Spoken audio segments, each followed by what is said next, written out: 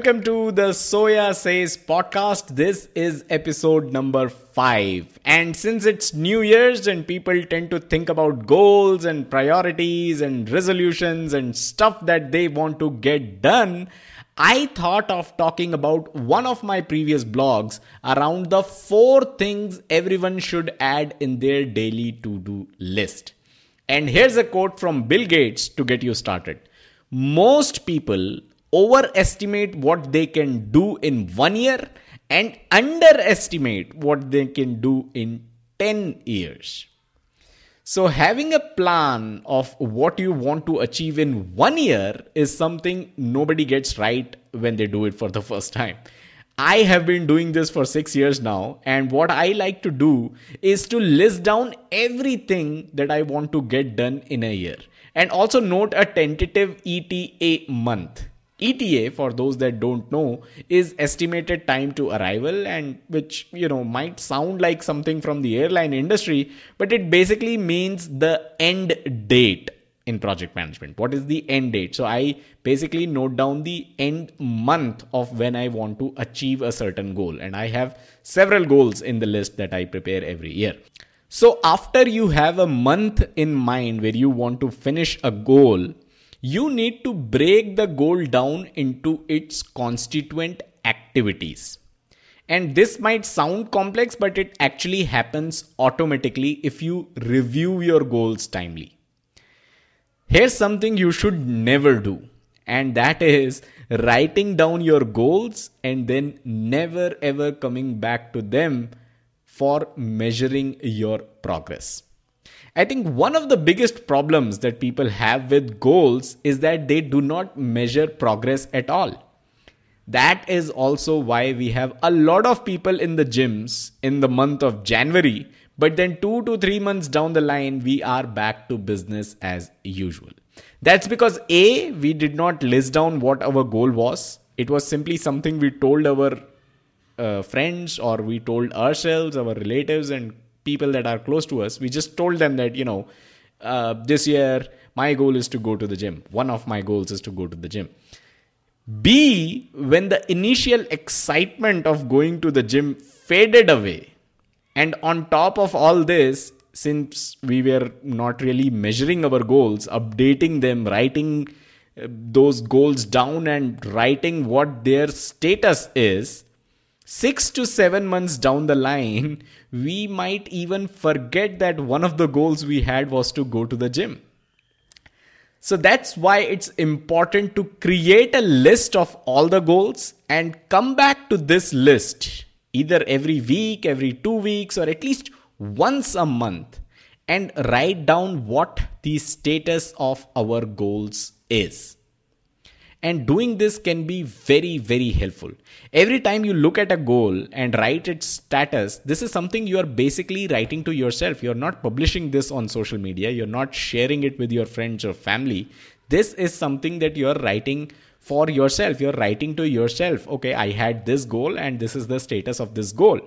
And you cannot really lie to yourself. Actually, lying to yourself is extremely difficult, because who are you fooling really? So that is why if gym was one of your goals and you're not doing it anymore in March, you will write something like, not going to the gym because I'm too lazy to do so. And that is something you need to write for the rest of your year. That is definitely going to make most of us more accountable towards our goals and going to the gym. And that's the whole point of this entire drill. Now, I'm not really talking about goals in this episode because my focus is on the to-do list. But eventually, if you see, goals actually translate into action items on your to-do list as well.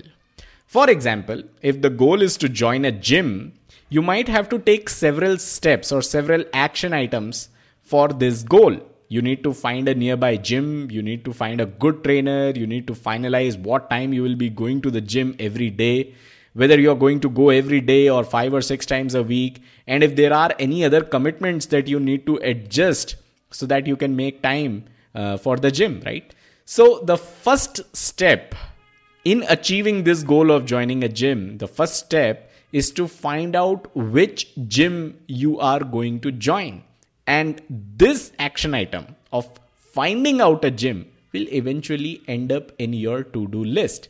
So in the terms of project management, this is called work breakdown structure, basically breaking the work down into manageable pieces. I'm not going to go in any further detail on work breakdown structure here. So I'll also give a real example from last year. So I wanted to basically fix all of my relationships with the banks. I was done with all the banks that I had, all the accounts that I had, and all the cards that I carried. So I thought, I need to streamline all of my relationships that I have with banks. And banks like to use this word relationships, so that is why I'm using it. So there were underlying constituent activities of this goal as well. So I had a list of 50 things that I wanted to achieve in year 2020. One of it was to fix my relationship with the banks.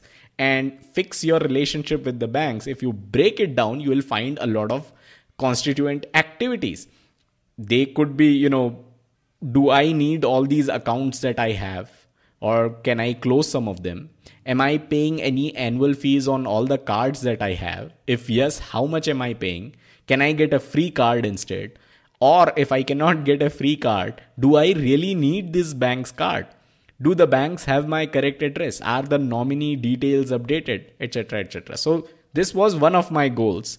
Now, of course, because of the lockdown and social distancing restrictions and all that, not everything got done, but you get the idea of how to have a goal and break it down into activities.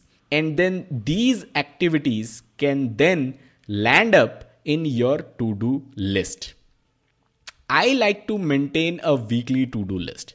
There are certain activities that are recurring on the weekly basis. For example, creating a project management video or writing an article for my project management website. That's something I want to do every week. But additionally, when I review my goals and find out that I have one of the goals that I have is to streamline my relationship with banks, something like visiting the bank will also land up in my weekly to-do list.